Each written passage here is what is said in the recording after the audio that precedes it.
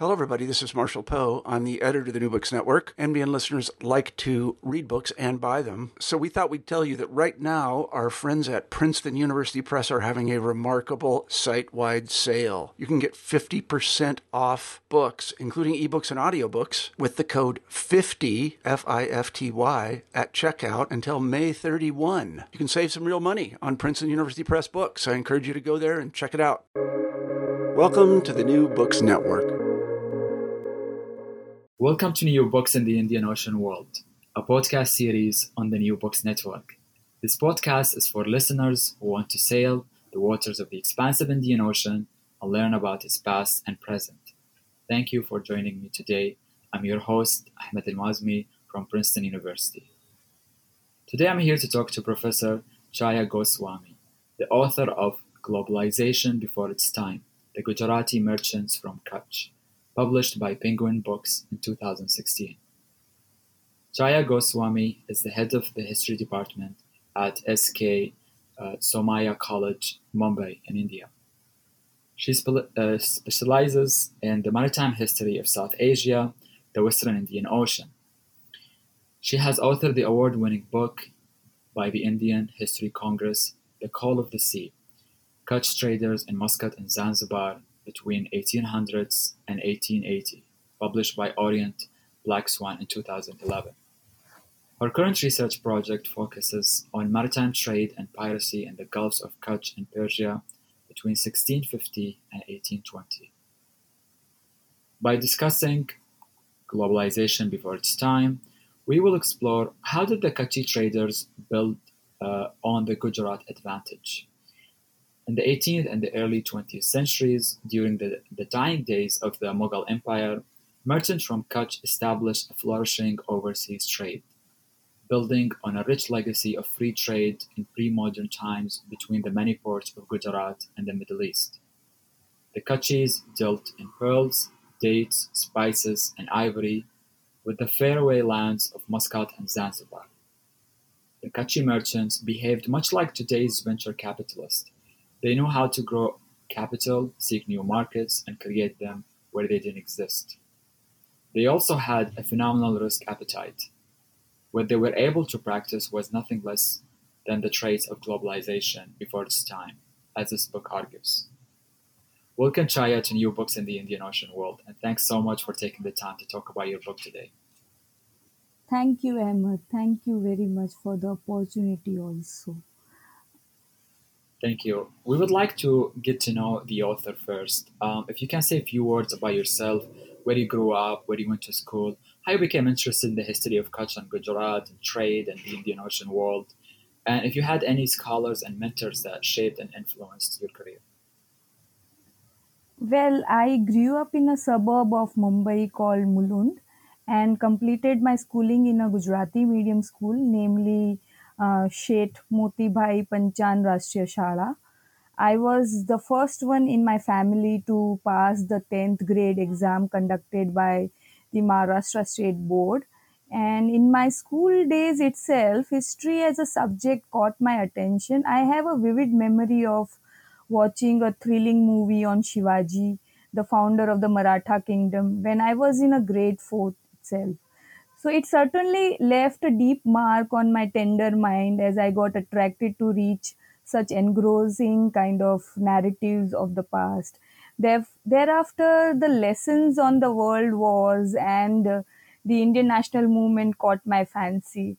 Resultantly, I ended up liking all my history teachers at school, irrespective of how they taught. Now, this passion fortunately continued during my undergraduate studies in the Vaze College of Mulund, and my amazing college teachers, namely Dr. Preeta Nilesh and Dr. Sonali Pednekar, captivatingly taught the histories of the Far East and America, respectively. Now, with this strong foundation, when I joined my master's class in history, my love for the subject knew no bounds. Though most of the master courses I studied on my own, the course on British constitutional history and Dr. Mariam Dosil, who taught me that course, brought a significant change in my learning journey. In fact, I developed a sweet bond with her as I at times offered her chocolates before the classes started. And by being her regular student, I managed to draw her attention out of the 100 odd students. Though somehow I could complete my master's, my journey ahead was never that easy. In fact, it was difficult during the master's day for my mom said enough to the studies and insisted on getting me married, because by then, according to the Kutchi or you can say Gujarati societal norms, I was already late in getting married. For a year, I was upgrading my cooking skills. I made sketches, did some kind of knitting, and all the other works which would have made me a homemaker, but not a historian. But destiny had other plans, perhaps.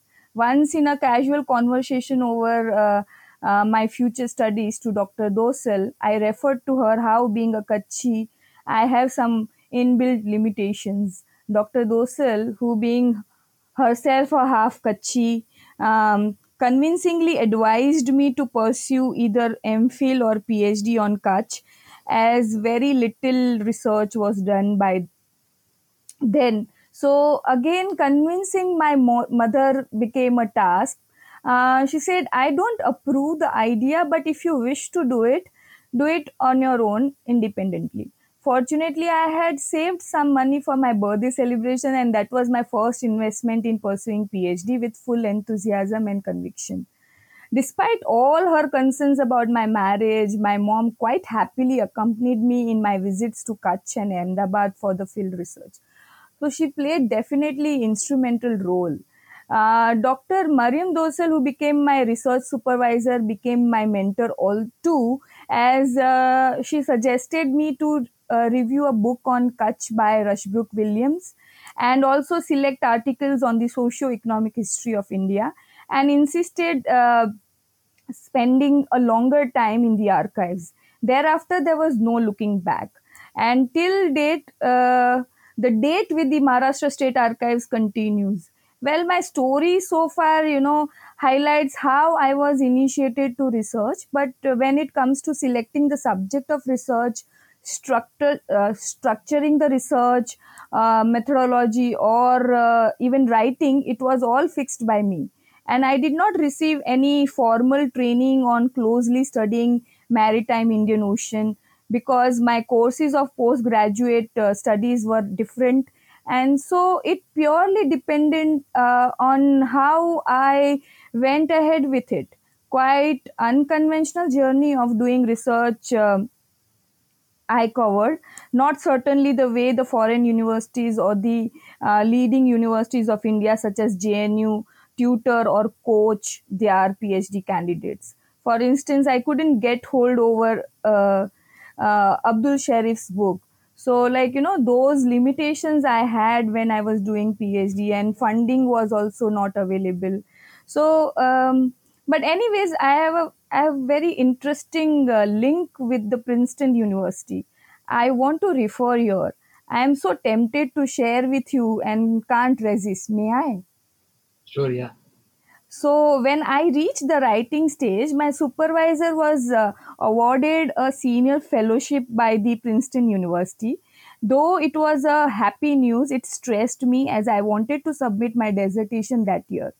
Dr. Dosal told me to hurry up on the process of writing. I did speed up on writing and completed the drafts, but by then it was her time to go to Princeton. As a solution, she told me to post her the final draft of the dissertation to her Princeton office address. And I think, if I remember correctly, it was around the fall of 2002, I posted her the spiral bounded dissertation, and thus years ago, my dissertation was read and approved in the campus of Princeton before its final submission in December 2002. After around 18 years, you emailed me to give this interview, and one of the reasons to say yes to it is this, because this unusual small story behind it. Oh, that's fascinating. Thank you so much for sharing these intimate stories and encounters that really shaped your journey. And I'm sure many listeners would relate to that.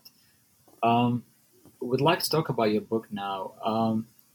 Globalization before its time, as a book idea, how did it develop? And what was the research process like and writing experience? And would you say that this book connects or departs from your first book, The Call of the Sea, Kutchi Traders of Muscat and Zanzibar? In what ways? So this idea of the book straight away came from Gurcharan Das, who had conceptualized a business history series titled Story of the Indian Business in the non-fiction category with Penguin Books. And he had first approached my supervisor, who by then was doing her long pending research on Kutch. But knowing very well that my first book was already underway on the business history of Kutch, she recommended my name for the series. Following up from there, I sent a draft proposal to Gurcharan Das. Since I was writing for Penguin, the writing experience was stressful from the beginning, and in the entire exercise of giving more than what was already getting published, um, I was kind of under pressure. Additionally, the reviewers' suggestions were quite thought provoking but demanding too.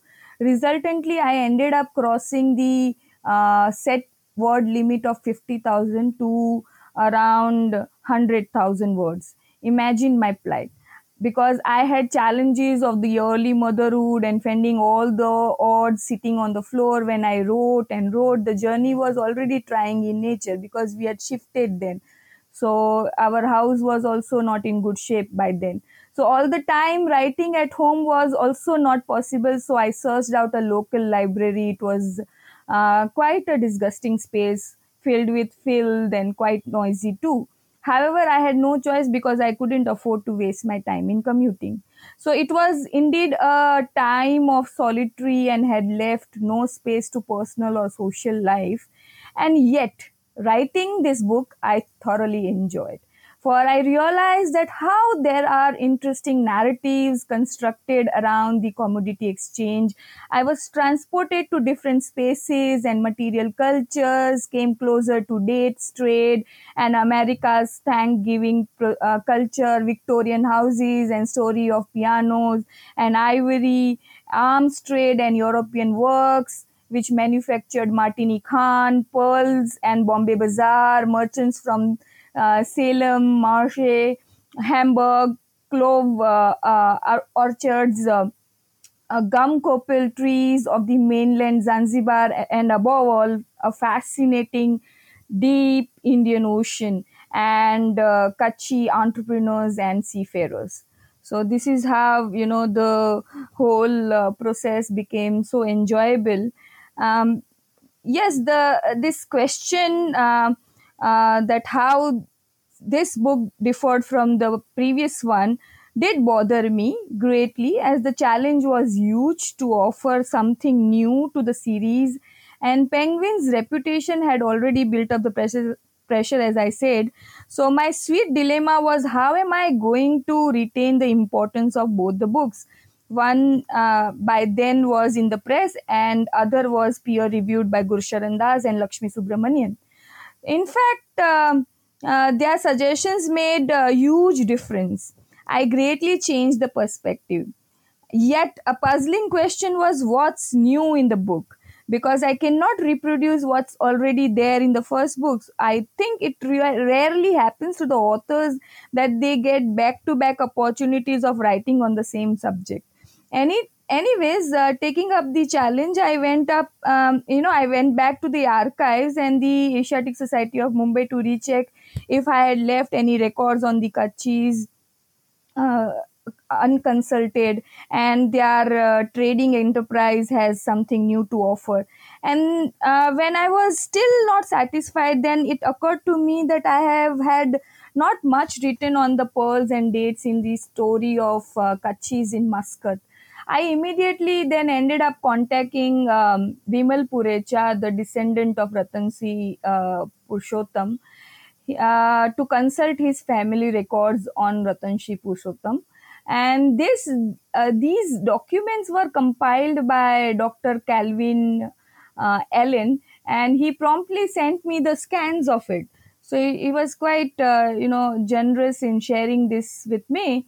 and my confidence level built up. And in the meanwhile, I flew to Canada to attend an IOWC organized conference on textile at McGill University. To meet the expectations of the scholarly audience, I presented an interesting paper on textile of Kutch and East African market. This paper helped me to explore the contesting textile market of Zanzibar, built around Kaniki and Merikani. I also expanded the scope of writing on ivory, gum copal, cloves, and foreign firms. So, with this touch of redoing the research and rewriting, I managed to bring a desired amount of difference between the two books. Digest on local customs in Gujarati and Professor Berency's book helped me greatly in building up the novelty in the first chapter. So then I consider writing on various sub themes like marine insurance or language of the business, which I had either cursorily kind of referred or not included in the first book. I continue to talk about the mercantile firms I have had already referred in my first book, and yet I rewrote and expanded upon, for instance, Purushottam and his arms trade. And the writing style was customized to circulate the readership to the lay readers. So that was also a difference from the first book.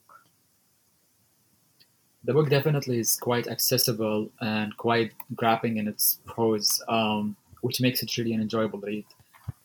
Let's turn now to the book and its chapters. The book is divided in 4 chapters with an introduction and a conclusion. In the introduction by Gurcharan Jas, we learn about the Gujarati or the Gujarat advantage, the pre-modern free trade in the Indian Ocean, the violent mercantile age, and the story of Indian business. How would you situate Gujarat and see its early mercantile history prior and post to the Portuguese arrival? And what do you mean by, or what does Das means by the Gujarat advantage? Okay, so since time immemorial, Gujarat with its long coastline was the active participant in the trade of the Arabian Sea. Its maritime past has interesting nuggets of information on some of the ports. To start with, both Ptolemy and Periplus mention about Bharuch as a premier port, which ended up stretching the trading network to the Red Sea zone, especially Socotra. For around 5 centuries of the CE period, the epigraphic and archaeological evidence attest the preponderance of Bharuch in Socotra, and after it, Khambat, that is known in the English sources as Cambay, cornered much of the maritime trade. In the background of the western seaboard of the subcontinent, the primacy of Stambha Tirtha or Khambayat or Cambay as a port and its impressive hinterland and foreland are, kind of important ideas to note. And the theory of the feeder ports like Somnath, Goga, Sanjan, and the shapes up here as these ports contributed to the preeminence of Cambay. The contributory factor was the agrarian prosperity in Gujarat. The Gujarati ports indeed acquired prime spot and became the focal point not only for the exchange of commodities but also for the cultural transactions. The Jewish Geniza records, consulted by Professor Ranbir Chakravarti in India and others who have published it, show how Gujarati trading network with Malabar and the Red Sea was reciprocal and substantive. Alongside these two features in the record suggesting its trading interaction with Aden. So the leads derived from the Jewish records prompt the scholars to comprehend the complexity of the interport connectivity. However, Bharuch continued to be the port of importance, but no longer, the port-to-port transfer theory can be the only way to see the Gujarat's progress as far as maritime trading network was concerned. And in fact, more than Khambat, Beras, that is Bharuch, is referred in the Jewish trading network stretching from the Red Sea to Gujarat. So, traditionally what is the notion is that, okay, after Bharuch, Khambat rose in importance. But the Geniza records are suggesting that Bharuch stayed on. Khambat, no doubt, Cambay was always, of course, an important port once, it was noted for its trading network. But overall, anyways, when we talk about what Gujarat provided was the shipping network, trading network, financial circularity, and markets. So interfaces of exchange system were with the foreland and feeder ports, and with the coming of the Portuguese, the tone of aggressiveness at sea set in across the Western Indian Ocean. So their focus shifted from southwest coast to the western coast of India. So here also there is a change, right? Because the Portuguese are now entering the maritime scene of Gujarat. So two of the ports like Div and Daman, the Portuguese won it from the Sultan of Gujarat, Bahadur Shah, through a treaty of Bassein, and it became their base in Gujarat, and they capitalized on Gujarat advantage when their trade with Mozambique and East Africa, and later on Surat as a Mughal port emerged quite strong. So this was quite an aggressive phase, as the pirates from the western coast did not let the Portuguese settle down easily. Now this particular narrative is still awaited to be told. And Gujarati entrepreneurs from Div and Surat actively participated in the growing commerce of the Portuguese East Africa. Merchants, especially from Div, utilized the Portuguese connection from India and were actively engaged in the commerce of Mozambique and Swahili coast, making products of Gujarat very popular, and which fairly continued to dominate the import trade of East Africa throughout the 17th century. Similarly, the commodities of East Africa form the important component in the import trade of Div, which is evident from the fact that manufacturing industries at Div in the textile production, ivory and tortoise shell carving and gold work increased in great numbers, about which Edward Alpers refers in his work. And due to the changing political order as a result of successful Omani inroads into the Swahili coast during the second half of the 18th century, trade between Gujarat, Arabia, and East Africa underwent a significant transformation. So this is how we can link the pre-Portuguese and Portuguese history till the 18th century.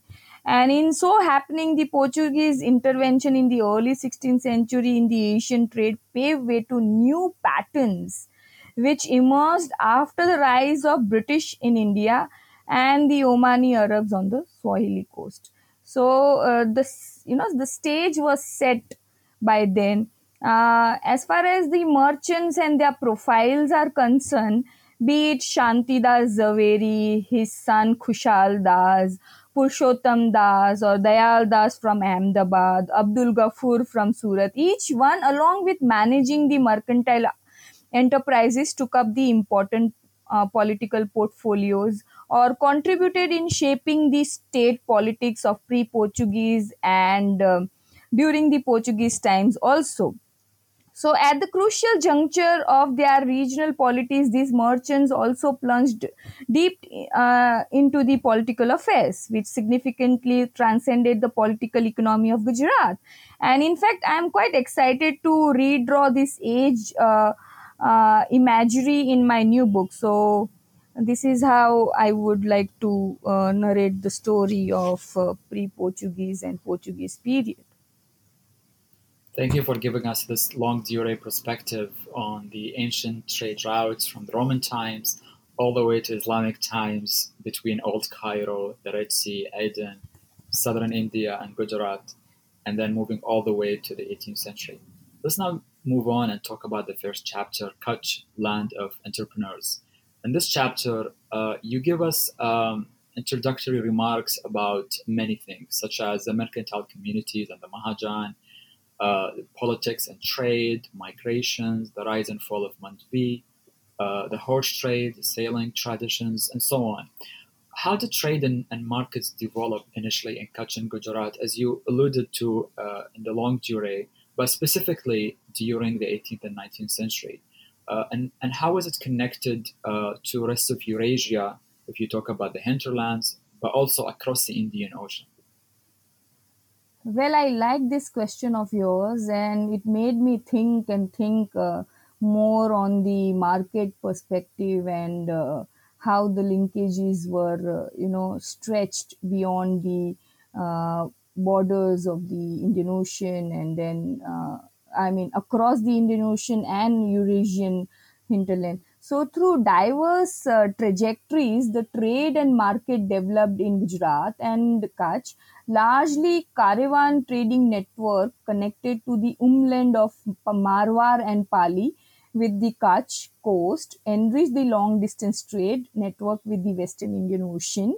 Then there is another second kind of network which is developing because of the intra Gulf of Kutch interaction, that is south of Gulf of Kutch and north of Gulf of Kutch.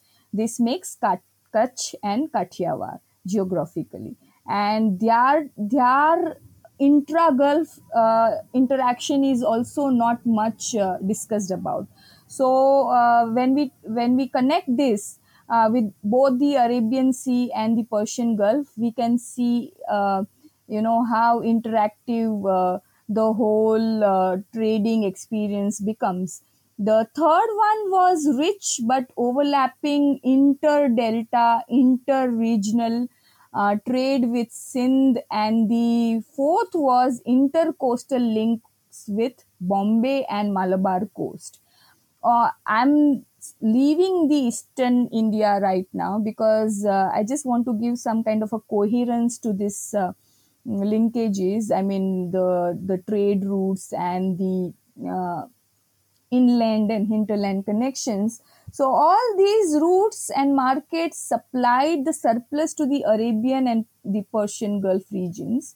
For instance, Sindh was the chief supplier of grain in the Arabian Gulf, supplies on which principally Muscat depended. In the late 16th century, the most profitable trade for the Portuguese Casado, established at Lahari Bandar of Sindh to Basra, Muscat, and Hormuz, and upon which they made extraordinary profits.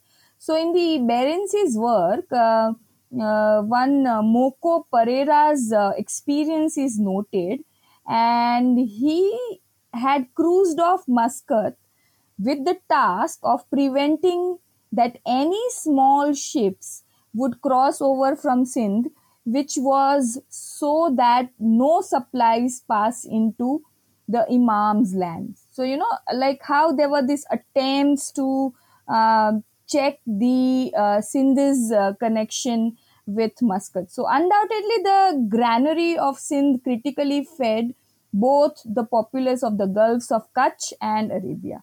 So the surging wave of mundane commodities are very important, okay? And people and commercial ideas across the geographic boundaries strengthen the integrative role of the littoral spaces.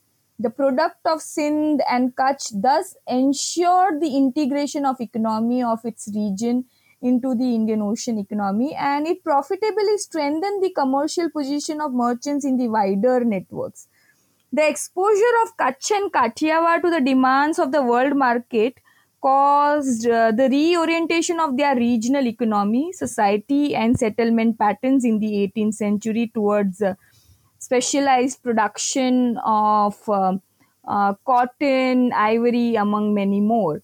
So, the degree of integration and its impact on economies of these zones was unprecedented, and it styled up a long history of commodity specialization, which linked the adjoining regions and indirectly to more distant markets of West through an import export trade in the specialized products. There are several parallels, between the Shikarpuri, Thattai, Kachi, Halari Bhatiyas who successfully embedded their capital networks in the Indian Ocean credit system. So, when we situate in this entire narrative, Mandvi in the entire narrative, by the beginning of 18th century, you see Mandvi questionably emerged as a key player in cotton and textile circulation and market formation, and it had developed interlocking networks with the hinterland. So, however, the trade with East Africa changed the fortunes of Mandvi as the orbit of investment profitably expanded. So the fortune changer commodity, of course, was ivory, and which made Kutch's economy more vibrant and monetized. And ivory from Manvi was circulated with the hinterland trading centers of Pali and Marwar, which I've already mentioned. So these centers were Manvi's trading partners in textile circulations also.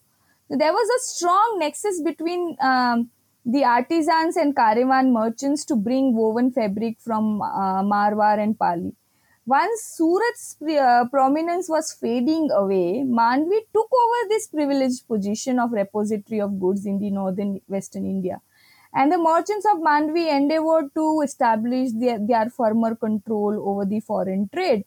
And very importantly, the trade links between Mandvi and Bombay and contours of its economic history narrates how the oceanic exchanges integrated the regional economy of Kutch to that of the Western Indian Ocean. The trans-regional trade of East Africa with Kutch was built on interwoven circuits of commerce and which stretched up to the Red Sea and Arabia also. So in a transoceanic way, it winged until Europe and northeastern coast of America.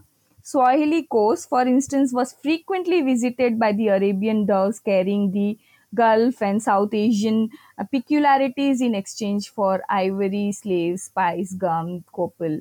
Such interport traffic engineered the trade with mainland, foreland, hinterland, and that of the sea, and thus jutted out the risk, a kind of rich cross cultural and trans regional trading system. In such a rich trading system, the mercantile class brought about considerable alteration in the living standards by introducing the commodities which were otherwise not possible to procure. This called for the reliance over the mercantile groups for the flow of merchandise on the customary basis. It was then the constant surge of subsistence, mundane and luxurious commodities that triggered the multi-layered expansion of the consumer and material culture and also of market economy and money markets. So the exploration of foreign markets resultantly facilitated the greater circulation of capital and goods. The developed taste and trend of importing subsistence commodities along with the luxurious items fostered a large participation and requirement of merchants, and it also increased the bazaar power. Mhm. Thank you for sketching these broad networks across the ocean, but also across the land. In the second chapter, we move to talk about pearls, days, and arms, Kutchi entrepreneurs in Muscat. In this second chapter, you sketch out the rise of Muscat, trade and settlements in the Persian Gulf, even the constitution of a little Kutch in Muscat itself. Would you like to tell us more about the Bahrain, Muscat, Kutch, Bombay axis as you describe? And how would you narrate the long 19th century of these trade networks and the advent of colonialism between the Arabian Sea and the Persian Gulf? Interestingly, by the mid and late 18th century, the tone of 19th century trading network was set. It was the coffee trade during the late 17th and 18th centuries, and entry of Muscat and Mandvi shifted Muscat and Mandvi traders also and other players shifted the balance. With the entry of Bombay, it became evident that the theory of port to port transfer, as I have already referred, is not singularly applicable. The idea of reciprocity and interconnectedness or interlocking networks developed. So, in that way, the long 19th century networks emerged. By then, the British brought Bombay into prominence and had extended the frontiers of their empire to the Persian Gulf. So the political correspondences in form of the diaries and volumes loudly speak about the Persian missions, treaties signed with the Muscat rulers to check the uh, aggression of Qasimis or even Wahhabis. By the 1820s, the issue of piracy in the Persian Gulf subsided with the signing of the treaties. The British emerged as a protector to pace down the frequency of water warfare among the Sheikhdom during the pearl fishery season. So this was all,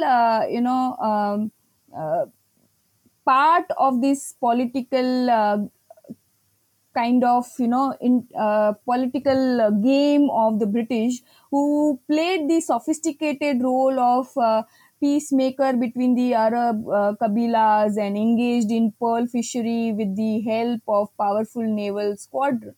British intervention was visible in Persia, Turkey, and Arabia, and they protected their commerce and merchants. And this is what the excuse they kept giving. And despite the big claims of the British, violation of maritime truce was a regular affair and made the British realize that it was not all easy to play the role of peace ambassador.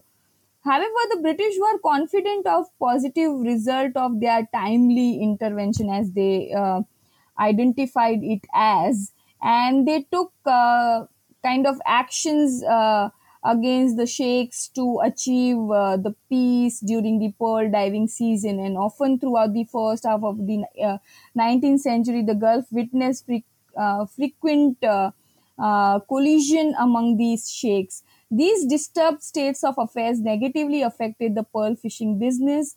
The disputes occurred because so many boats jostled in the small pearl fishery belt. So the several maritime chiefs of the littoral then entered into a maritime truce and bound themselves to the arbitrage of the English resident in the Persian Gulf. So the pearling activity had become a kind of shuttlecock of British diplomacy for the 19th century, and maritime warfare in the Persian Gulf facilitated the British diplomacy and maritime truce mainly through the subterfuge of Pax Britannica in the Persian Gulf. In fact, the idea of Pax Britannica and of course, imaginary construct of the British lake all emerged during this century. Government published literature in form of the selections increased during this period to potentially kind of promote the idea of their empire, their Royal Navy, and the British flag, which is known in the Gujarati literature as the Company Sarkar, had become a force. It was the time for the indigenous maritime powers, seafaring, and mercantile communities to renegotiate their positioning in the Indian Ocean trading world, and some could sustain and others relegated in the margin. So this is how you can see the history of colonialism sets in.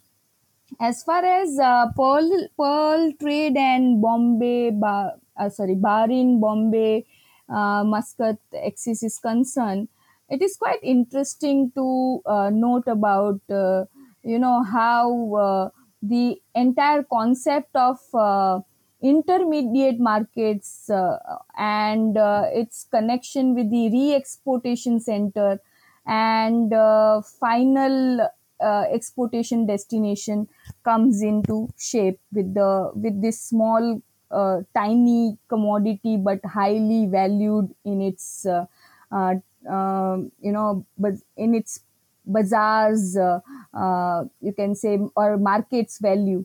So Bahrain was definitely the one which was having a larger share in the pearl fishery operations. So those Sindhi Bhatiyas who were based in Bahrain would kind of invest their you can say capital in the pearl fishing operation, but their trade or their the financial networks or invisible networks were connected with Bombay and Muscat. So from both the places they were financed, they were managing their finances, one from the Kachi Bhatiyas and Khojas based in Muscat itself, and then Khojas, Bhatiyas, and the Parsi traders, even Jain traders from Bombay financed the trade. So there were many players in this entire uh, pearl trade, and connecting it finally to the pearl capital as it was known by then, that is Bombay Bazaar. Because Bombay Bazaar, where Parsis and the Jain merchants played the important role in the re-exportation of it to China. So there were different kind of markets which Bombay offered to the pearls of the Persian Gulf or the Arabian Gulf, as you would like to state. Hmm. Thank you for elucidating these networks between the Persian Gulf and Gujarat. They are fascinating in multiple ways. In the third chapter, Kachi Enterprise in Zanzibar, we move to sub-Saharan Africa and the islands of Zanzibar to learn about Zanzibari attractions, foreign trade, and ivory, cloves, and African consumers, as well as Euro-American and Indian enterprise in Africa. In this chapter, you compare Zanzibar to Singapore or Dubai in today's world, and we learn about the magnitude of Indian Kachi enterprise. So I would like to ask, what sort of opportunities Zanzibar offered to Kachi and Gujarati trade networks in terms of commodities, institutions, governance, and consumerships? Well, I would like to say numerous opportunities for sailing over the deep ocean. These men of enterprise summarized interesting narratives of fortune, misfortune, and hope, and painted a picture of commonality. This concept was quite visible in their respective trading experiences. Ivory and other commodities changed the fortunes of some of the Bhatiyas and Khoja merchants and alongside the communities they belonged to. For after making the fortunes out of ivory and textile exchange, they scripted the chapter of the growth story of their respective communities in terms of building schools, hospitals, musafir khanas, rest houses, mosques, jamaat khanas, panjrapur. Panjrapur is a Gujarati word which is kind of a space to take care of the abandoned cattle, among others. Now, with benign activities such as opening the schools, hospitals, or musafir khanas, or throwing a feast, these merchants reasserted their status in the community and repeatedly secured the high status. Such social standings awakened in apprentices some kind of sublimely conscious uh, interest and energy for matching up to their community lofty social kind of icons. And for instance, Alidana Vishram, who was also known as the Ivory King, one of the Ivory Kings, because there are others also given the same title. Tharia Topan is also given. So, who did shop floor chores at Shiva Haji Paru's farm, soon surpassed his employer, both in controlling much of the trade of the East African interior and the philanthropy. So, by examining this kind of links created by these cultural ties in tandem with the economic links provided by local trade, we do gain a clear picture of the institutional connections which foster the cohesion of regional socio-economic units. On the one hand, it placed them strongly in the bazaar economy of Bombay. Bombay emerged as a central market to draw a huge chunk of ivory, clove, and copal, and it created re-exportation opportunities to other mercantile communities, circularities, and intersecting trading interest, invisible networks of finances, both local and foreign markets. Further, after the Civil War of America in 1860, the Bombay textile found its formidable way in the Zanzibar market. So, the cotton mania of Bombay echoed strongly in Zanzibar. In 1864, the entire export amounted to, around, let's say, 427,016. Of this, were around 119,000 plus worth went to British. And in fact, to British and uh, to British India and also to Bombay, when we count, it was around 1,100 kind of distribution. So thus, India received more than half the quantity, and Indians were enriched by providing the European merchants with a large share of remainder. So the consul of England at that time perceived that 1/20th was about the portion of trade of this place, which did not pass through the hands of Indian merchants.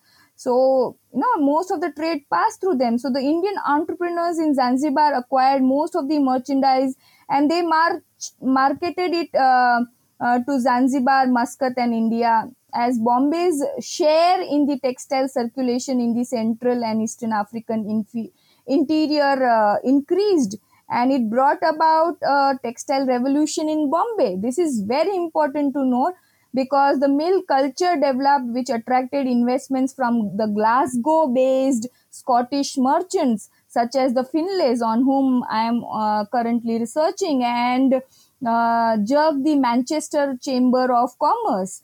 Governance, barring few hindrances from the Sultan Burgers, Indians, it was like, facilitative in nature. Beside custom franchise almost remained with the Kachis, so they could play a defining role in the monetized economy of Zanzibar. What they were best at had thus a greater scope, and more specifically, their tried and tested business systems, exchanges in hundi, and commercial structures of bazaar, pedi, that is firm, animatedly highlight the mercantile milieu of Zanzibar till date.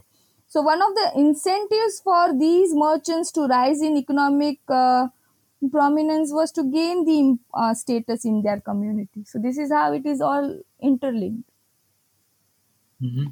Thank you for that sketching of Zanzibar trade with Gujarat and Kutch. In the fourth chapter, you bring together Oman and Zanzibar by talking about Kutchi mercantile firms, and you illustrate the business biographies of many trade households in Oman, such as the House of Bimanis, Atansi, Purushottam, the Goswamis, Kimji Ramdas, and so many others. And in Zanzibar, Shivji Topan, Jairam Shivji, even the relationship with the American traders such as Richard Waters and others.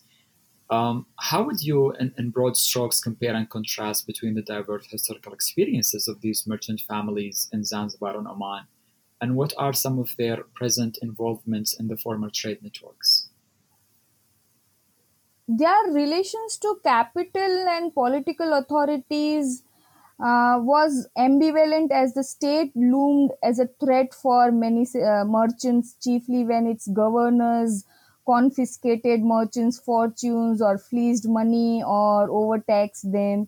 And it also sometimes partnered their enterprise and facilitated their commercial operations. So this is where the contrast can be noted, and their trading fortunes largely depended on the creation of transversal trading networks. So as the dealers in the business of commodities, they were cleverly associated in the process of globalization and concurrently with the merchants of the West, and in most cases they directed their own course of action, claiming the spaces of the shore and the port, the custom house and the warehouses of their own. More than that, they themselves traded these special relations, carving out a new landscape of acquaintance and pulling together dispersed localities in unforeseen and novel ways in pleasing the American clients and consumers. Besides dealing in marine and farm products of numerous varieties, they bravely plunged into the arms trade, which was fraught with high risk. So, while the world order was marching on a fragile balance, it triggered by the tense relations between the Western powers, which were loudly echoed in the Asian continent. Kutchi merchants used their commercial foresight in making quick money out of the increasing demand for some of the commodities, such as arms. Though different groups and cultures in a dynamic foreign environment coexisted, the challenges of preserving identity, assimilation, and adaptation were multiple. And interesting areas of investigation hitherto largely ignored would be the variegated response of Gujarati migrants to alien mercantile and cultural environments across the sea. Though in the diverse milieus of Zanzibar and Muscat, they thrived on the similar trading experiences. Historically, both these ports economy and polities first offered the trade-centric facilitative milieus. Say, for instance, they had a greater say in the framing the economic policies or determining the currency values, and in sensitive court cases, mostly around slavery, both the local and the British extraterritorial jurisdiction sought their intervention. And yet, the distinct experience do emerge towards the end of the 19th century, when the colonial politics tightened its noose. Their historical customs control was challenged and later on dropped off, as these individual mercantile firms were politically targeted. Thriving on the former trade networks, if I have to talk about the present day, some Kutchi firms, Khimji Ramdas in Muscat is still a dominant mercantile family. And however, they have diversified and plunged into a range of businesses such as heavy industries of construction and also in the real estates. They have also taken up the franchises of the global outlets such as Pizza Hut and others. But now what I hear very recently, because of the pandemic, the badly impacted economy of Muscat has somewhere left an impact, a kind of a negative impact on trading enterprise of Khimjis, who have reduced their size. I mean, their investments in the real estate. And let's see what is stored for them. But another family is quite steady since 193 years is Karimji Jivanji family and its enterprise in Zanzibar. I like the Khimjis have developed wide interest in taking up multiple franchises. Um, and they are, like Kinjis, they have also taken up this, and they are agri-businesses in the plantation products such as Cecil, coffee, tea are quite impressive. And their investments are in property and automobiles, a strong legacy for philanthropy in Tanzania, such as building schools, hospitals. This all is alive through the Karinji's enterprise. Karinji Clinic is there, and even hospitals are there. So, providing educational scholarships, supporting local communities, that is also happening by Khinji Ramdas in Muscat.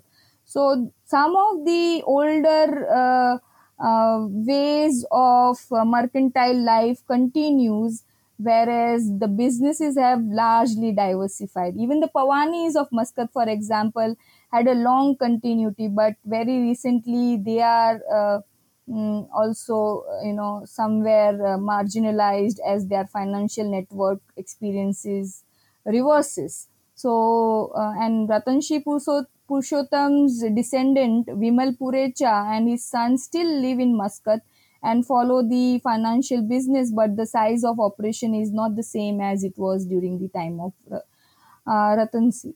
So, this is how one can talk about the mercantile firms and their present situation. Which really shows the resiliency and adaptability of these firms, as well as that there is a history to be written of the post-colonial trade networks in the Indian Ocean, and that the trade network of the 19th and early 20th century are not something of the past, but continue to be relevant in today's world.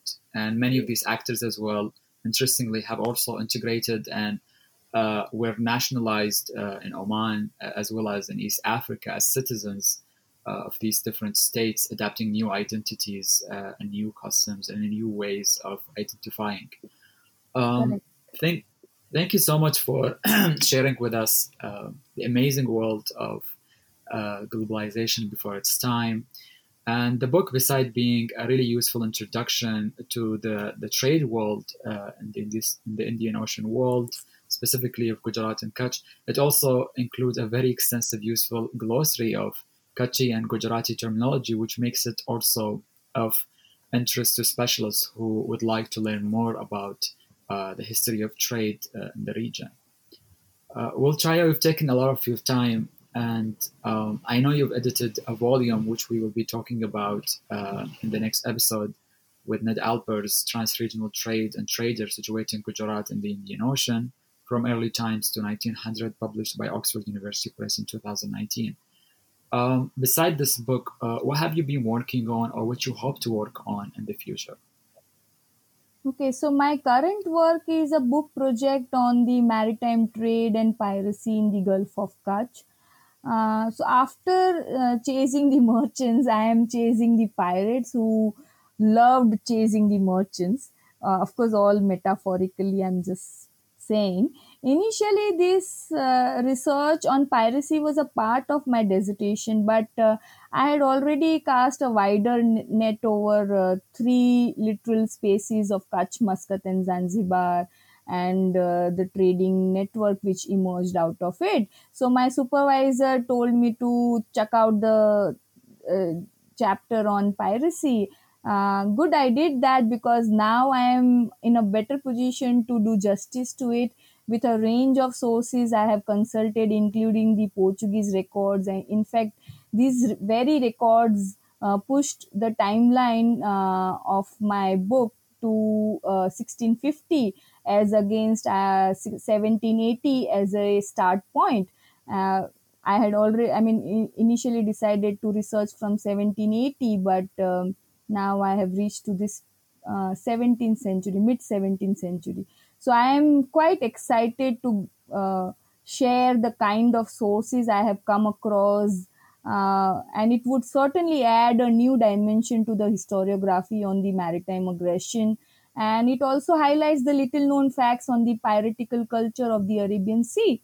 So stay tuned for it, and the way, it is said, God willing or inshallah, if it happens, then nothing like that. And besides that, I'm hoping to write a research paper on the Finlays, which I just mentioned. They are textile and tea enterprise in Bombay and Assam, and a book which the Bhatias want me to write on their overseas linkages. So my hands are full in this way. They sound really exciting, and we will be looking forward to them. And thank you for following up on these threads. And thank you for talking about your book today. I really enjoyed reading it, and I hope the others will enjoy it too. Thank you for listening to today's episode, in which we explored Globalization Before Its Time, The Gujarati Merchant from Kutch, published by Penguin Books in 2016. This is your host, Ahmed Mazmi. Stay tuned for the next episode of New Books in the Indian Ocean World.